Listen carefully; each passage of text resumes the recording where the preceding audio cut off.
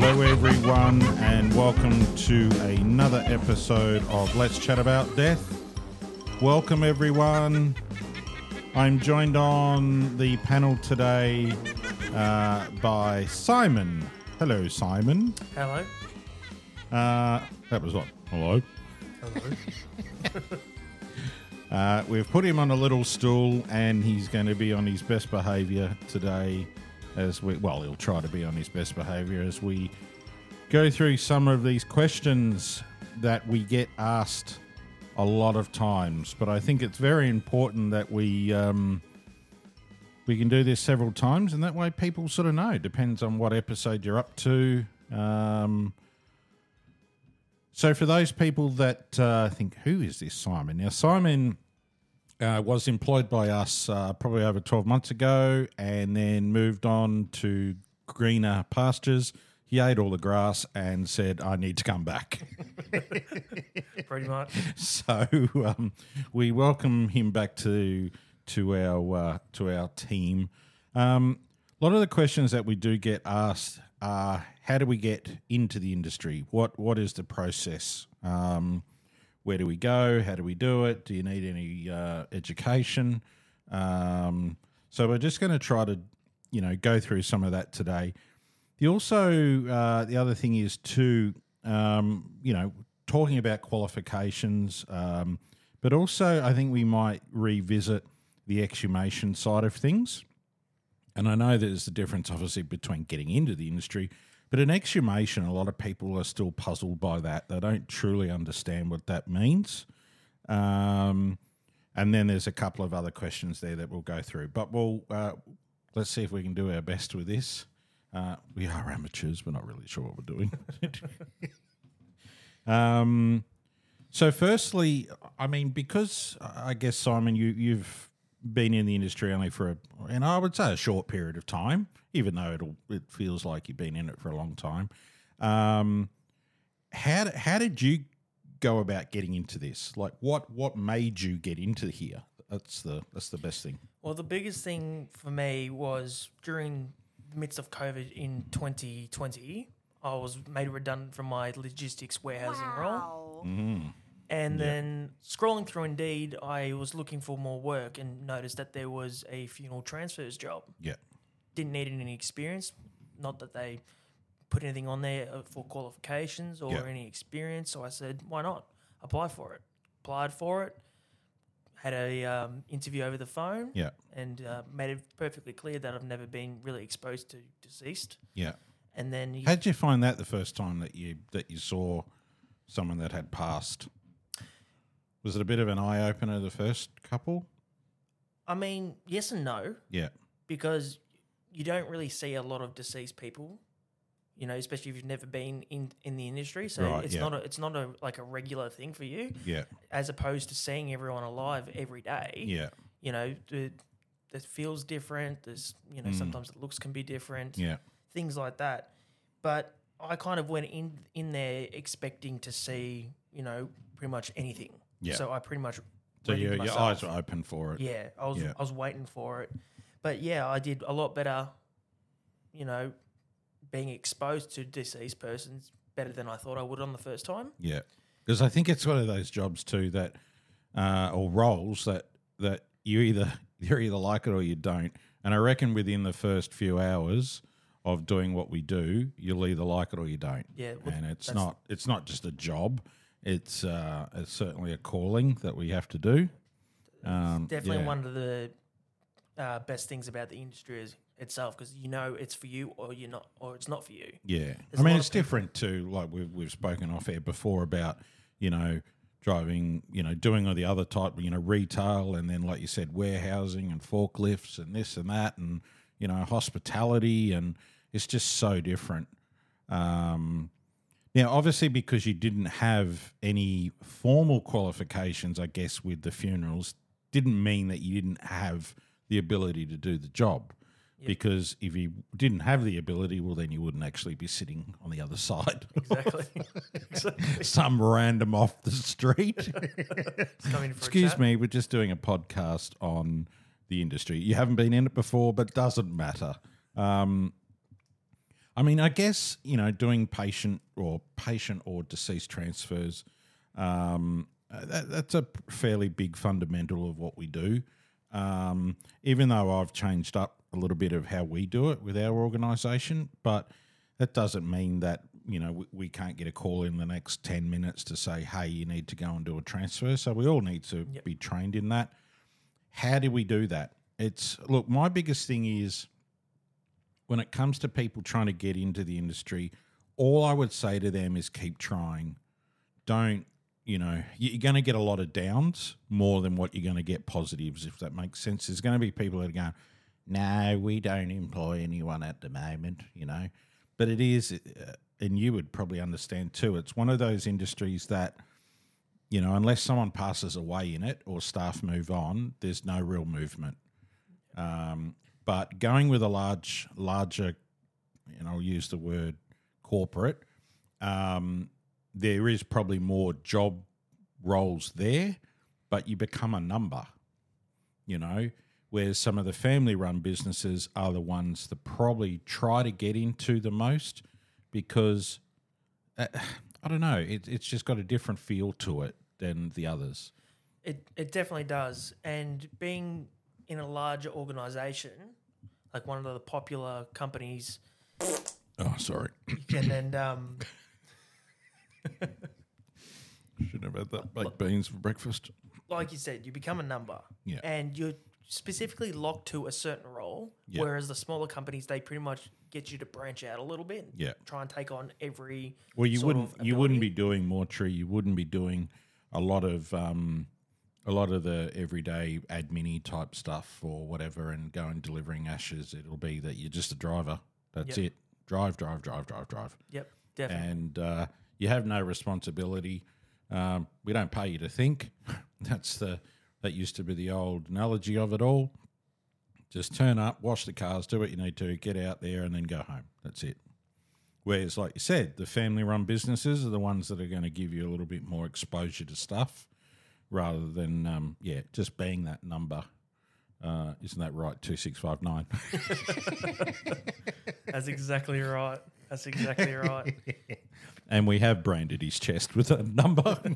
Actually, we crossed out the original one and we've given you the new number. Oh, and it's got an A on the end of it. And it's slightly dated. So to get into it is just reach out to any of the family-run businesses or even corporates. You can go for corporates.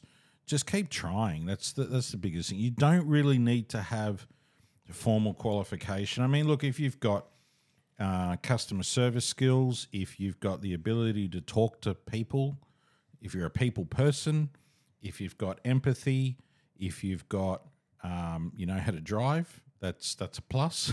That's the biggest one, I reckon. And that you're not going to stumble on certain things, and be able to take a bit of pressure too, because it could be quiet today, but come 3 minutes later, it's busy, and you got to be able to think on your feet.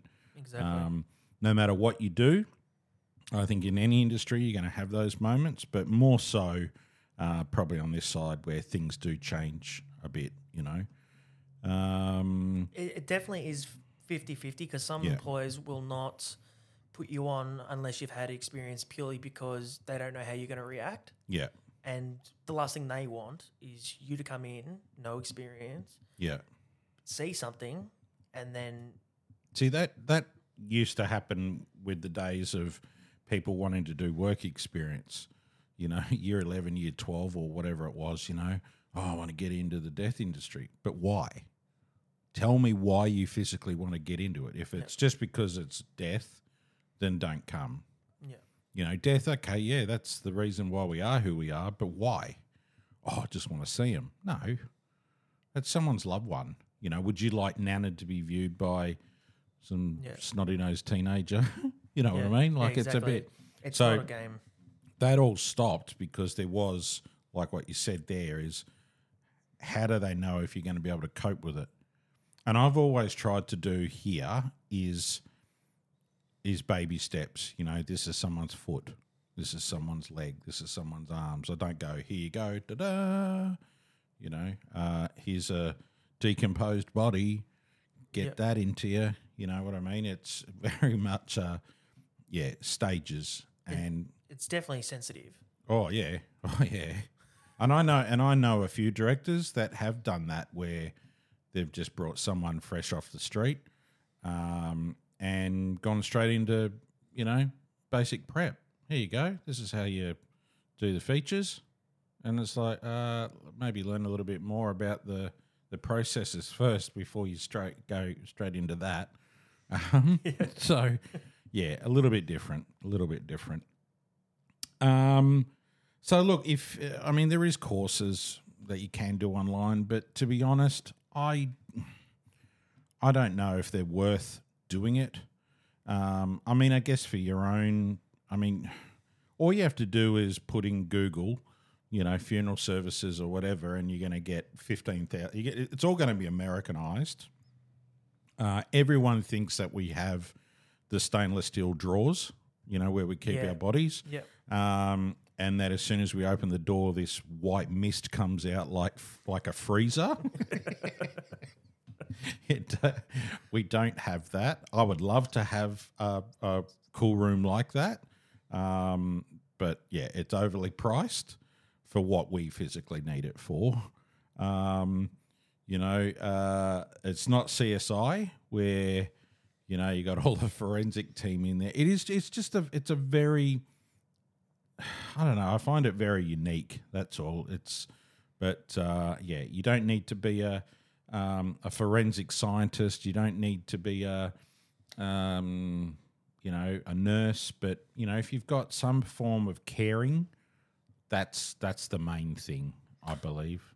I believe the biggest thing, if you want to pursue the industry, is make sure that you want to spend potentially the rest of your life helping people. That's the biggest thing. Yeah.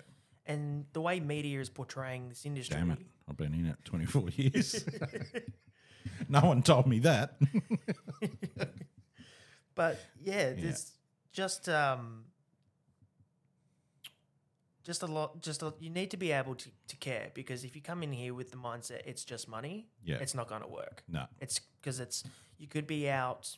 It basically gives you no social life. Yeah. So if you need a high social life, it's not going to work. No. Because sometimes you might have nothing, and like you said before, in the next 2 seconds, you could have 5 jobs to do. Yeah. And you could be out for 14 hours, 12 hours. It completely varies. Yeah. There's no set clock on time. There's no set clock off time. Yeah. It's just whenever. It's like whenever you're going to go home. It's like once you're here, that's it. You know? Yeah, you're trapped here. Forever. Yeah. So for those people that have asked that on our lives before or on our TikToks or anything else like that before, I hope that has answered a little bit for you. There's probably more to go in with it as well, but yeah, until you were sort of in front of everyone asking those questions, it's hard to sort of gauge how far you want to go into it. Yeah. What else do we have here? Exhumations. Have you done one? No, I haven't done an exhumation. Oh, yeah. Now, possibly you may end up not ever doing one.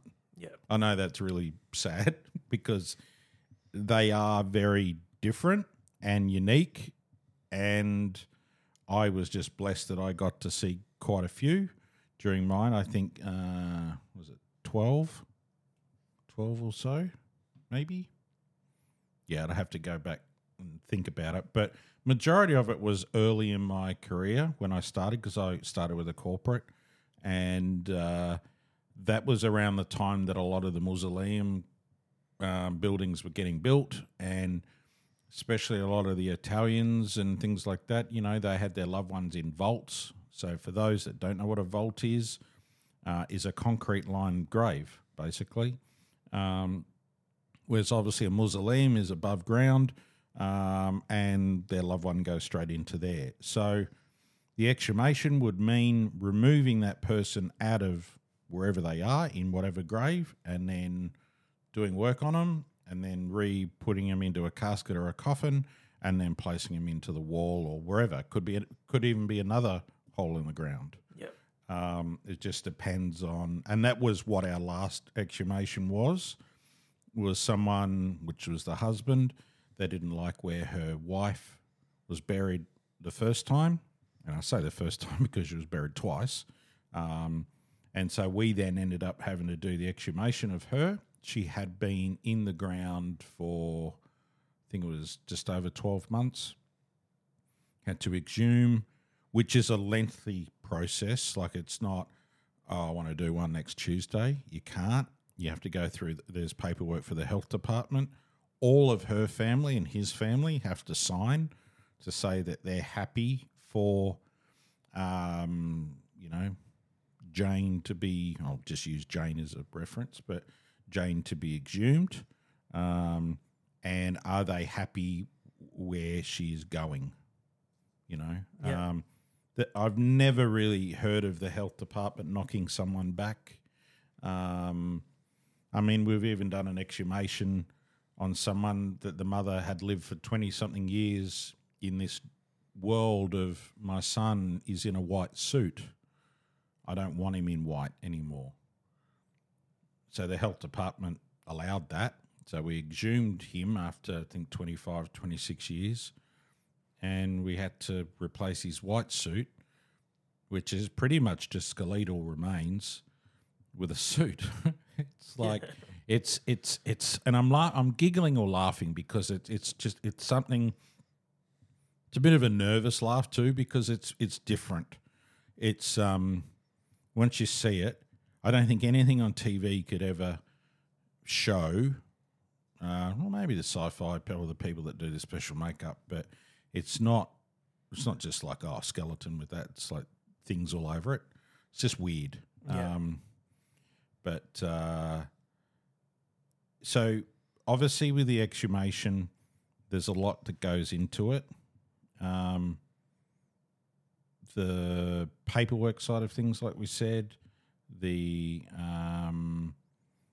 removal of remains, which means that normally the cemetery will just do their minimum work.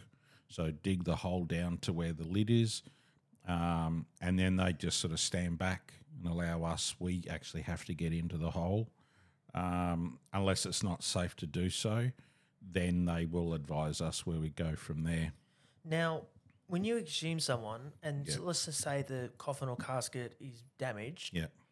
when you go to relocate them for wherever, family went overseas, wanted to Yeah. relocate, would you put a new coffin or casket? Oh, you have to. Yeah. They won't allow you to reinter in the coffin or casket that they're in.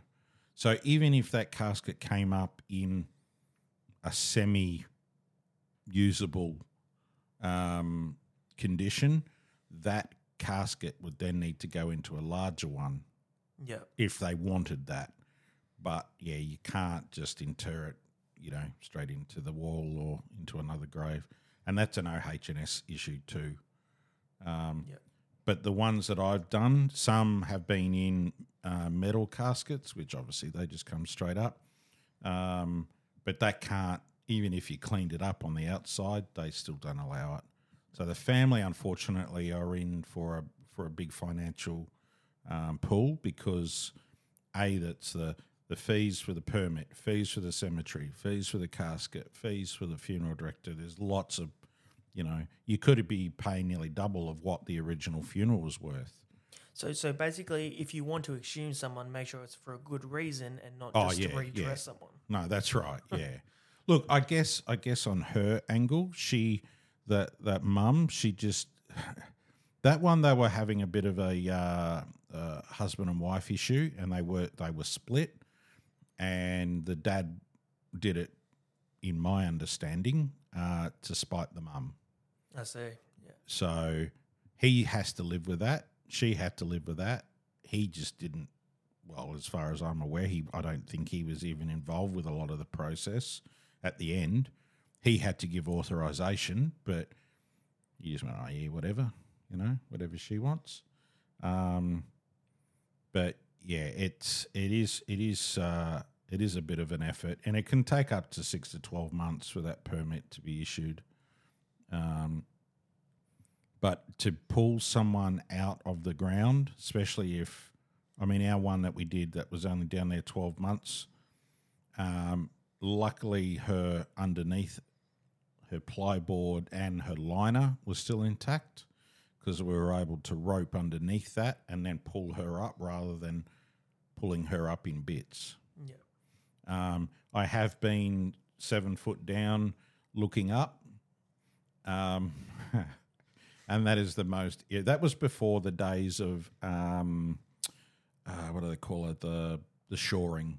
So the shoring are the wooden planks or metal planks on either side to stop it collapsing in. But they only go up halfway. Oh, no. I can't explain what it smells like, because there's no other smell on this planet that I've smelt that would go, yeah, exhumation. I mean, you're dealing with body, you're dealing with plant matter, bacteria, all of that all comes into it. Like, it's just so. I don't think there would be anything at home that you'd go, oh, that's a bit off. But also when you Dead possum? Yeah, No, that dead possum, I'd smell that every day. Not that. Exhumation's because different. it's the trapped air in the coffin as well. Oh, yeah. And then yeah. you finally release that pressure, yeah. and that air comes out. Yeah. And say it's been in there for 20 years. It's not the best, but that's what we're there to do, isn't it? Like, that's part of our role. But yeah, with her, we were lucky that we were able to get her up and then placed into her travel coffin, which we have here, and then they chose another coffin. She was originally in a casket, but then they chose a coffin directly for her, and then we organised the day for the reinterment. Her remains pretty much went into a couple of body bags, and I say a couple because any one of that rate of decomposing needed to have that, and even that probably wasn't enough. But we, keeping in cold storage and things like that was enough to sort of hold it until we could, get her straight out of that cold storage just before we're about to leave.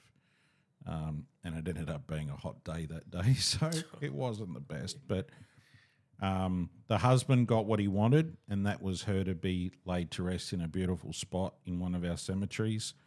He had to pay quite a bit for it, but he can sleep at night now. The other thing is, a lot of people have said, well, what happens to the grave that you've just taken him out of? Well, it's still owned by the family. You can sell it back to the cemetery, but you got to make sure, like even when we pulled her from the ground, we had to make sure there was no residue or timber or anything from her. It was like, gold panning. Yeah, you don't want to cross two loved ones. No. So we had to make sure that everything was out of there. So if there was any hair or if there was like anything, like count how many fingers or toes she has. When she came up from her grave, it was like dressing up a skeleton, where I think she passed of breast cancer originally, but she had this like fur jacket. She had like these beautiful boots on. Like, she just was immaculately dressed. But we didn't touch her, obviously, because, more playing with that than, you run the risk of everything just coming apart. But it was, that one was certainly an experience too. But well and truly, you've got to wear PPE for that. You can't just get in there with your... Can't just chuck on some hardy jacket and get in there? No, you got to be done up. I was wearing a face mask, one of those ones with the, that you can use for asbestos and all that type of stuff. I can't remember what they call them, but you've got it over there anyway. But even that, you could still smell things. Wow. But if I didn't have that, I'd be still laying on the bottom of that grave because it's it does attack you. I think some of the exhumations that I have done have coffins or caskets have been pretty much intact, which has been great, just to see that, or the old style coffin, or but we even had a family that when we did open the casket that they actually wanted to come and see. Why? I have no idea, but it was weird because if you've ever watched the movie that had Two-Face, that would have been, I don't know if that was Batman, or where one side of his face was normal and the other side of face was like skeleton. That was pretty much what some of these look like. How does that happen? I don't know. But the one that one family wanted to see, he still had his hands there. He's in his suit, and I just thought, how are you? I don't have enough words. I don't think I could allow a family to do that. No, because that's the last image they're going to have. Yeah, I don't think it's like, oh, I want to see him. It's like, well, he's not like, yeah, but he's been embalmed. No. When someone's been down for 20 odd years, yeah, you might be lucky, and we were lucky that he was just getting to the point where he was starting to turn. Yeah. So that was a good embalm, but far out. Here's Granddad.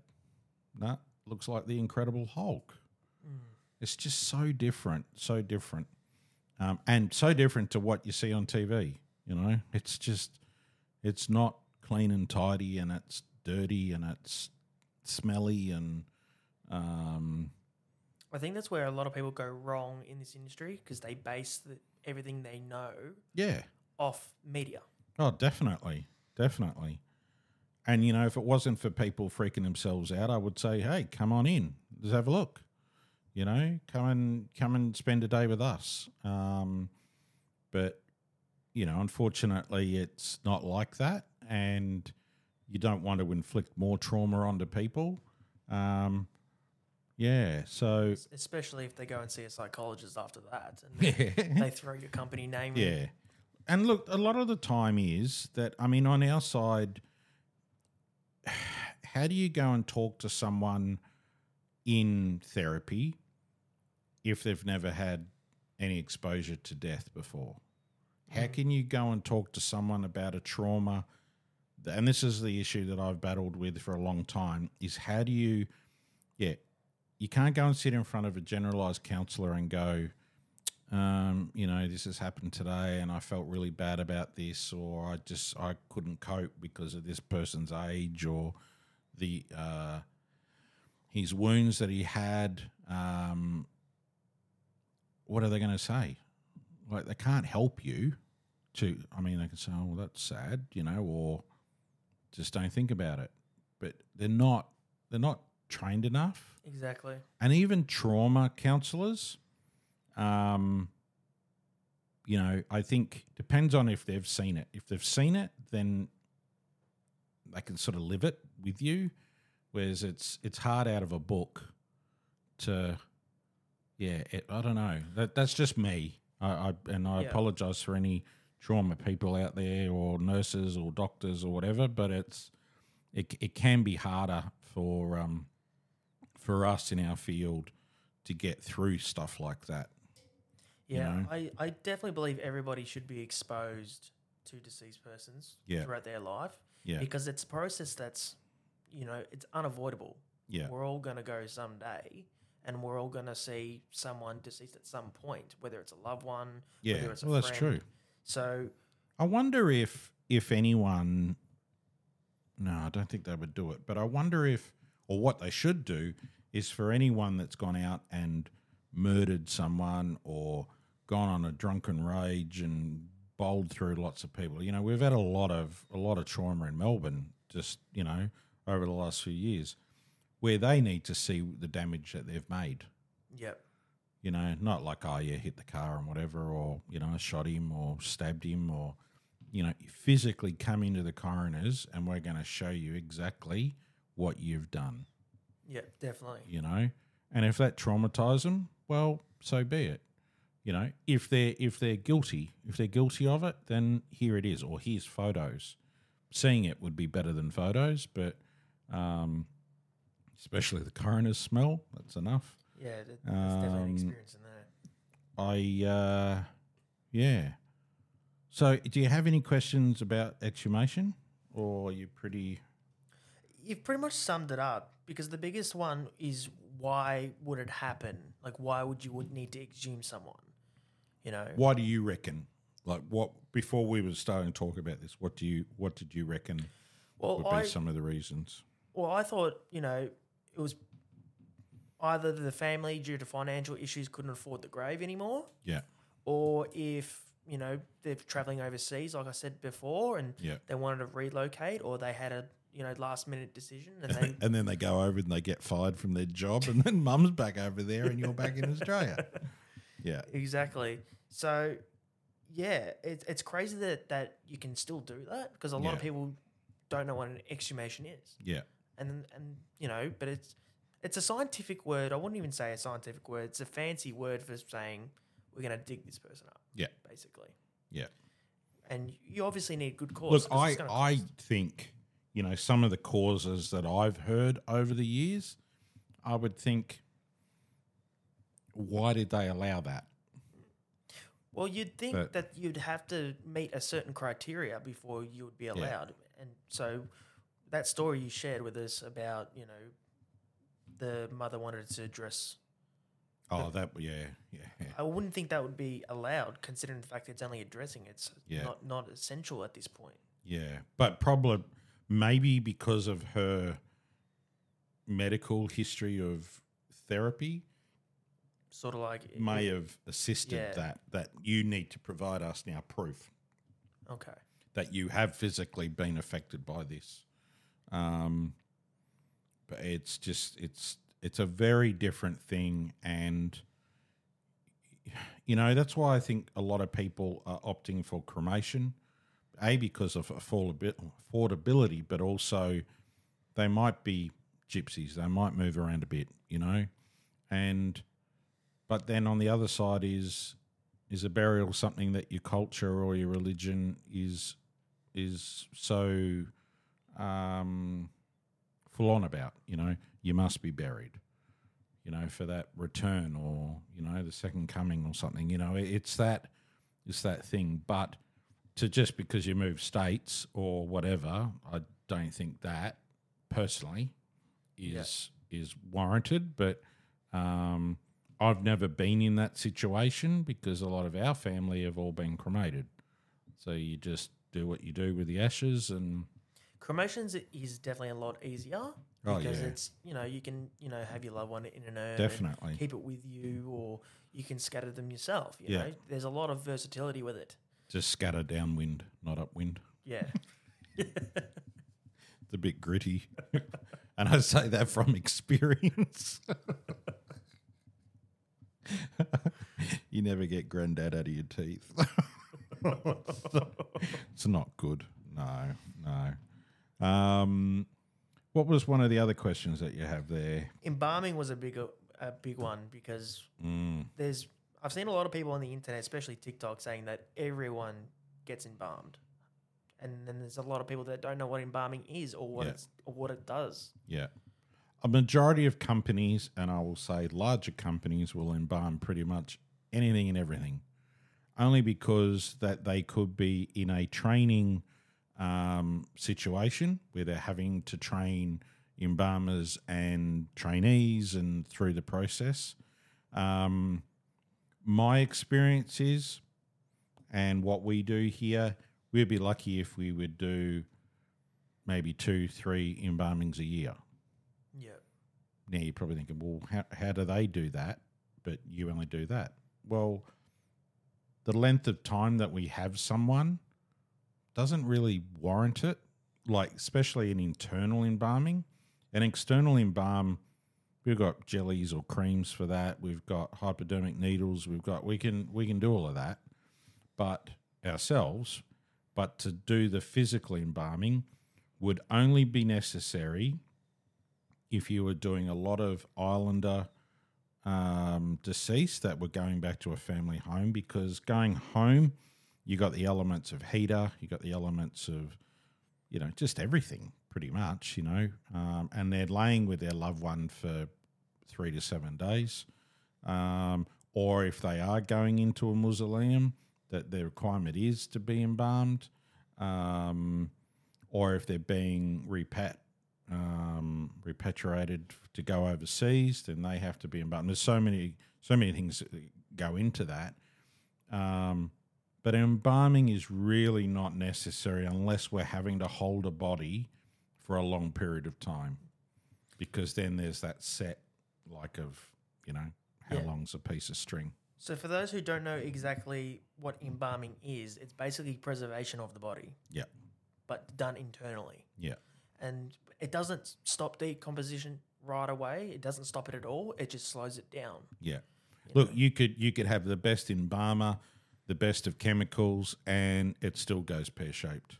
Yeah. I don't think any embalmer could say 100% that the embalm that they do, they're like, oh, yeah, that worked.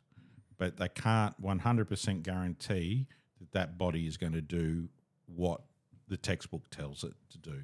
Exactly, because everyone is different, and based on, how their body is and what's happened to their internal organs can also interfere with some of the chemicals. Medication, drugs, steroid-based things, opiates, all that type of stuff. So we don't get told that. Like, we don't know what that person, like if they've died of a drug overdose, like either prescription, non-prescription or whatever, like what is it? What is it that they won't tell us. So if you go in and I've had that here, and I'm only going by experience, where the person had come in, had died because of a prescription drug overdose. I think she got to a stage where she went, no, I don't want to do this anymore. It was too late. She obviously went to the coroner, or they managed to maintain her. She went to hospital and then she died. But because she had a steroid-based drug in her system, and I can't remember what the other one was, but those two don't mix too well. And they tend to, when they get into the stomach system, that's why like ibuprofen and all that type of stuff, make sure you eat with it, because it can rupture every blood vessel in your system. Wow. If it's ingested the way that she did. But because of this dye that they had done for imaging as well, that then affected the chemical.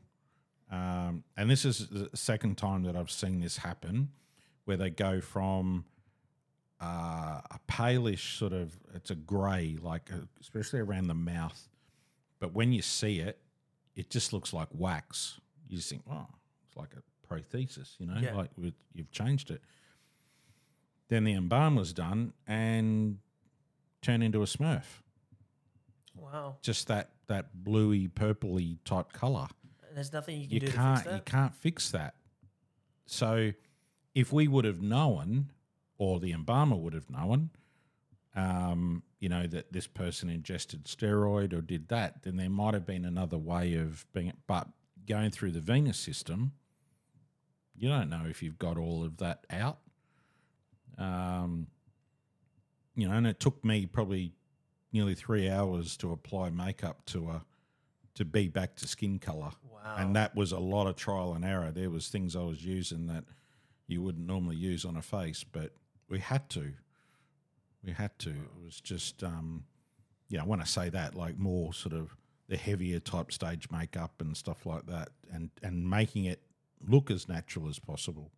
And embalming itself, it's a pretty lengthy procedure, isn't it? And it's invasive. Yeah. Like, yeah, for those, probably the best way of saying it is removing your blood and replacing it with preservation chemical. Yeah. Yeah. Well, you're not going to remove all of the blood. It's not all going to come out, but it's a hardener pretty much. It'll just harden your body, dry out your body. But once again, it all comes down to how much you put in. I've never, ever seen an embalmer measure. It's all been just, like, I guess when you're doing it every day, it's like, 150 of that. That looks 150. That looks like 200. We'll just put a litre of water in. Well, if you put too much in, can that affect? Oh, yeah. Or you put too much water in, or you put too much chemical in, then that can bloat, and then it all comes out of the pores. Wow. So it's technically a risky process. Yeah. And that's why, and look, some people undergo so much during their illness towards the end that if you don't need to do that procedure, don't. We can preserve hands and face as much as we can. We can trocar the abdomen if we need to. We can utilise cavity fluid. We can do all of that because obviously where the bacteria is going to be in your stomach and your bowel. But then you got your kidneys that, the body is a really, really fascinating thing. But yeah, replacing your blood, which will have bacteria in it, because now that the white blood cells aren't going to be able to remove that, so it's just going to migrate. It's just going to get bigger and bigger and bigger and bigger, and that's why people go off as soon as they, and I'll use the word go off, but will start to turn because, the body's been infected with this bacteria that's hungry. Yeah, so basically the bacteria is just eating. Yeah, away. It's a way of the body to remove itself.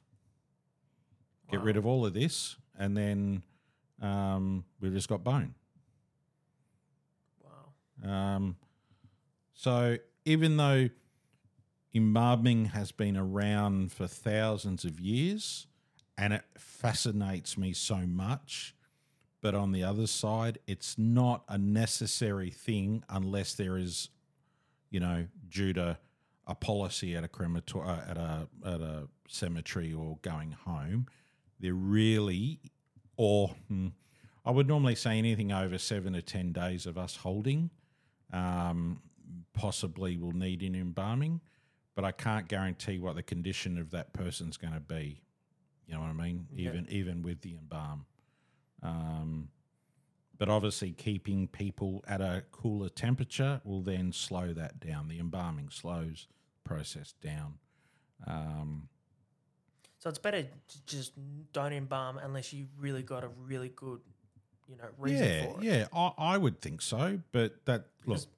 Like you said before, if, say, mum or dad's gone through a really tough time through an illness, and they've sadly passed away, the last thing you want to do is give them another surgical procedure. That's right, yeah. Just to preserve them a little bit longer. Look, I think on how embalming is done now will probably be different in 50 years' time. Yep. I reckon it'll be a machine that just goes over the body and goes, zzz, done. Yeah. Or dry ice, like there's got to be something. There's got to be something out there just waiting for someone to do it, because I think, the days of the Egyptians pulling the brain out through the nose, and like, how do we know if that was right or not? Exactly. I don't know how they do that, but I'd be interested to see it. Maybe it was just a myth. It's like, but yeah, look, embalming, and I will say there's probably people out there that are embalmers maybe, or and I'm not dissing your job, and we've got some really beautiful embalmers that I've worked with, and you do a fantastic job. There's nothing wrong with it. But I just know on my side that it's not necessary. And if I say no to something, and then I reach out to our mobile embalmer and she says no, that means like for all of those years of experience, there's something dramatically wrong that we can't allow that body to be viewed or, you know. But I was always someone that just watched and learnt, you know, like, oh, geez, you can do it that way. Oh, that's interesting. Or we'll try a little bit of this product, a little bit of that product. Let's mix it around, you know. So I think, especially in Australia, for the amount of time that we have bodies for, from moment of death to when they leave us, it's not really necessary. And if we look at people every day or every second day to make sure that nothing has changed, because the body can do some really weird and wacky things in that time frame, then we've got ways of being able to assist further without having to do that invasive procedure. Yeah, definitely. What else do we have there? Another big question that I've been getting, and I get this a lot even at TAFE when I'm doing my TAFE course. Brought to you by TAFE Australia. Is, do you experience any paranormal activity or anything weird while you're working? Do you get scared of anything? Things like that. Well, tell us, how have you felt? Well, I'm a big believer in the supernatural. Yeah. I always have been as a kid. Yeah. And it kind of scared me growing up, but then the more I knew about it, the less it scared me. Yeah, that was Uncle Ted. Coming into this industry, definitely I felt things, you know, it's like someone, like a cold chill on the back of your neck. You know, you just feel like you're being watched. That's that sense of feeling of being watched. But I just tend to ignore it. You know, I tend to ignore it. You know, sometimes I like to pretend they're, you know, working with me. You know, sometimes if I'm in the mortuary and I have a loved one there that I'm, you know, getting ready for their funeral, I'll talk to them. Yeah. You know, just imagining that they're still here, but you just can't see them with the naked eye. Yeah.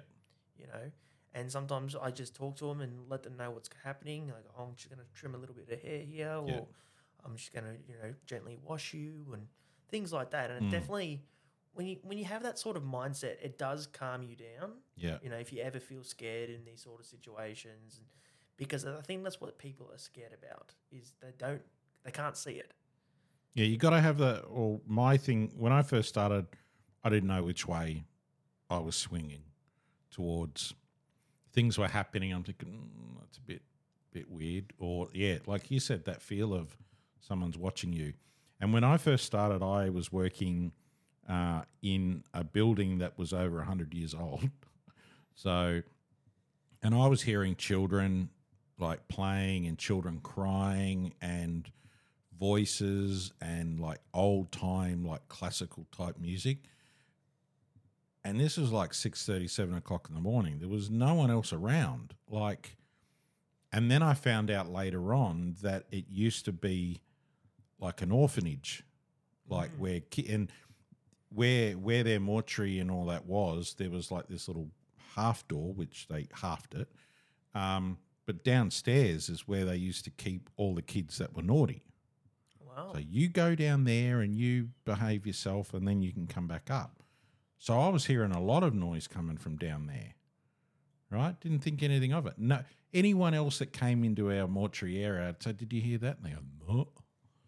Like, oh, okay. So none the wiser. But then I also found out that it used to be like a medical clinic and, or not hospital, but, you know, people could stay and do whatever they needed to do, and then it turned into a funeral home. Wow. I mean, weird and wacky things that happen there. But I think as time went on and learning what I have learnt, it's real stuff, man. And I have worked with a lot of people that are non-believers. Yeah. Once you're gone, they say. It's like, well, I can tell you that some won't have energy is because they've probably lived a really good life, or they haven't found the ability of, once they have gone over, to be able to reach out. Yeah. Right? Now, you've seen what happens in our mortuary. You've seen our videos. You've seen our all of those type of things. I sure have. Why would I make that shit up? It's just too hard to. It's just too hard to fake. And there's no point in me going, oh, yeah, I'm going to put this on and, set some bugs in there to make it look like orbs. No, they're real shit. Yeah. Excuse my language, but it becomes like that. And for the non-believers, I get it. But all I would say is come and spend a night here. Put you in there and specifically in the mortuary. And just, because that is where we do their work.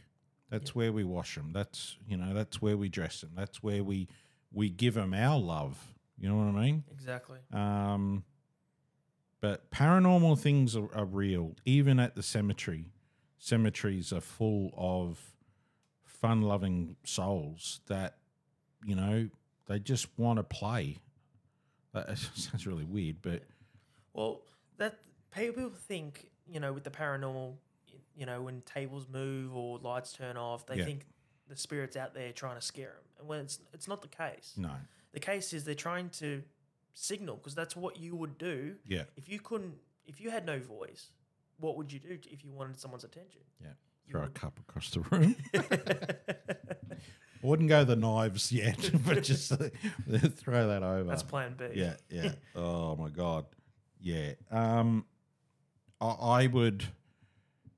Yeah. There's a lot of people out there that don't believe in it, and look, that's your side. Like I said, I didn't know what side I was going to take, but being in this industry and seeing it, feeling it, and now my connections to the universe too is a little bit different now. I'm not saying that every single person we get in is someone that wants to communicate with us. It's not.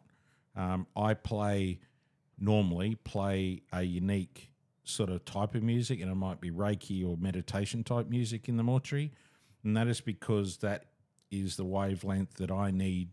If they are going to communicate to me, that has worked for me.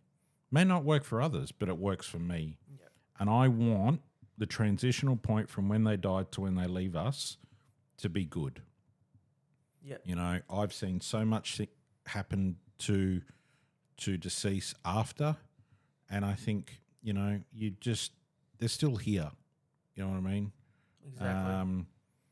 And yeah, the paranormal is you watch these shows. Now, majority of these shows, all it is about YouTube followers. That's all it is. Yeah. Did you hear that? Yeah, I did hear that, but I want to see it. Exactly. Show me it. I've got proof of the show. I've got proof of the audio. I've got proof of the the equipment and the people that have been involved in our investigations. It's real stuff.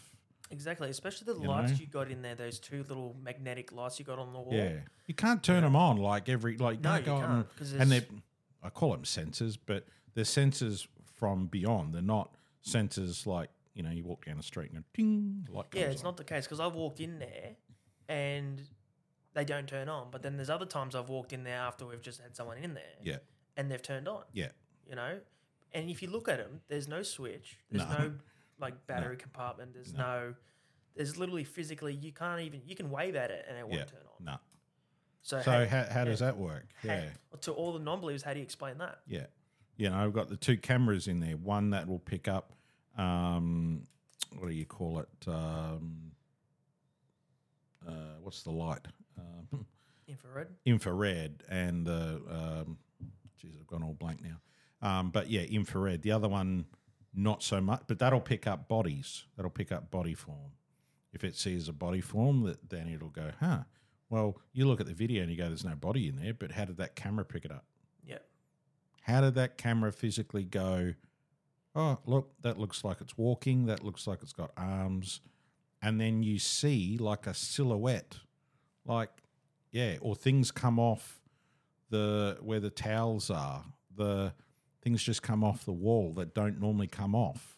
Well, it's like your recent video with the towels. Because I saw that myself. Them wrong. Do it again. The funny thing was, there were the towels I folded up. Yeah. So I think they didn't like the way I did it. No. But But how? How does that, that corner of the mortuary, has always been hot for stuff. I don't know why. Like, I thought that where we actually do the washing over the other side of the mortuary would have been more so. I don't know. But maybe keep in mind that those towels touch everyone. Well, they do. Then you wash the towels. Yeah. And then you put them back. So yeah. It's a countless number of how many people those towels have touched. Yeah. And we don't know if there's any sort of spirits that have attached to that towel. Yeah, you go, oh, it's only a basic towel. And because it's in that corner, that's probably Yeah, why that's it's true. a hot spot. Yeah. So I would say to those people that are questioning, have you ever seen it? Have you ever felt it? Go and check out Let's Chat About Death on TikTok. That's our TikTok, and that's got all our videos on that. So if you haven't seen it, go and take a look.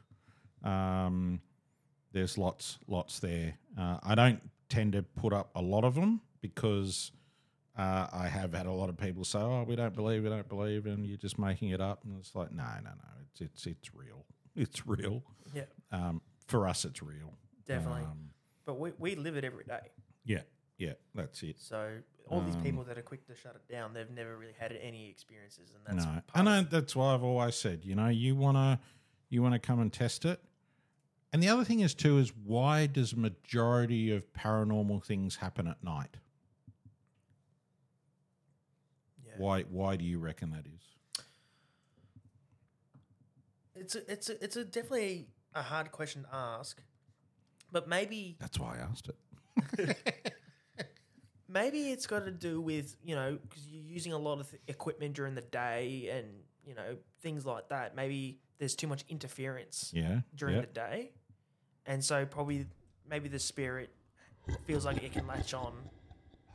Yeah, that's right. Hello, Simon, it's me. This is your subconscious talking. But yeah, I reckon it's got to do with the interference from, using electronics throughout the day. Yes. I'll get off that. Bye. Yeah, I think during the day there's too much noise. It doesn't mean that things don't happen during the day, because they do, but we don't probably acknowledge it as much as what we do at night when everything else is not happening. Exactly. Like our facilities here are, we've got forklifts, we've got cars, we've got, highway noise, we've got all sorts of things happening. And at nighttime, there's nothing. So, but it brings the spooky and kooky to it because nighttime's like, oh, we're going to get you. But I've had probably more things happen during the day to me than what I have at night. Yeah, and that's just you're there at that time of the day, lights flickering that may not flicker anywhere else, and I have had it checked by an electrician. So, because I like to debunk a lot of stuff too, I want to make sure that what I'm saying is that it's got to have a reason for it. Not just, oh, look at that ghost. It's like, no, it wasn't a ghost. It was your power's about to go out, So for me, that's what I try to do. But it's, for the people that aren't believers, then you might need to just start to think about it a little bit more and be a part of it before, I don't know. It's a weird thing. But then I also get the poops where, there's locations that have got paranormal activity happening, but then they feed on it because, they stir the spirit up just to get money. Yeah, just to get a reaction. You look at these asylums and things like that. Majority of them, you probably won't get rid of, but you can get rid of them. Let them go. But no, we won't do that because society, we've got to make some money off that.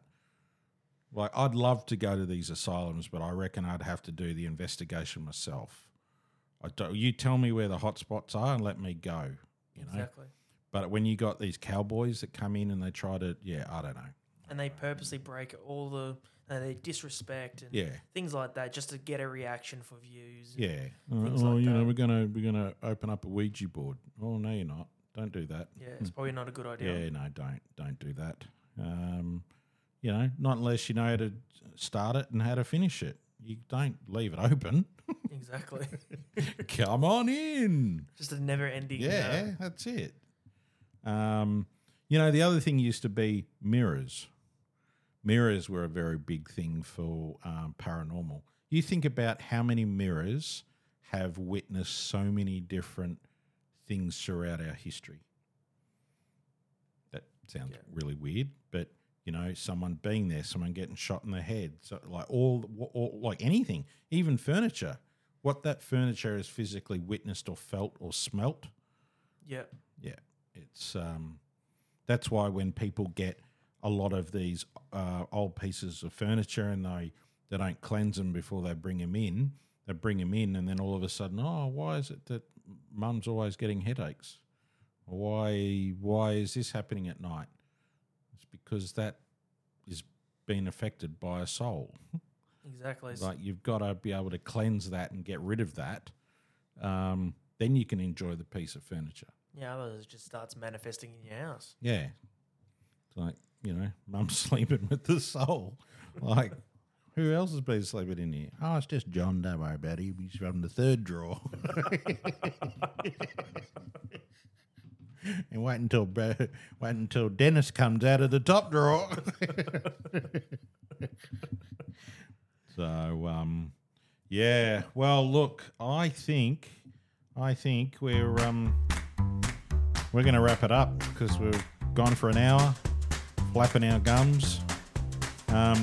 Spoken a lot of good topics today. I hope that's helped anyone out there. Certainly helped Simon, helped me with a lot of things too. For those that like socials, go and check out our Let's Chat About Death TikTok, our Facebook page, and hope you enjoy future episodes and ones that we've done.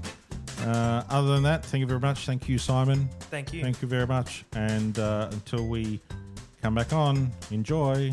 Bye-bye. Bye-bye.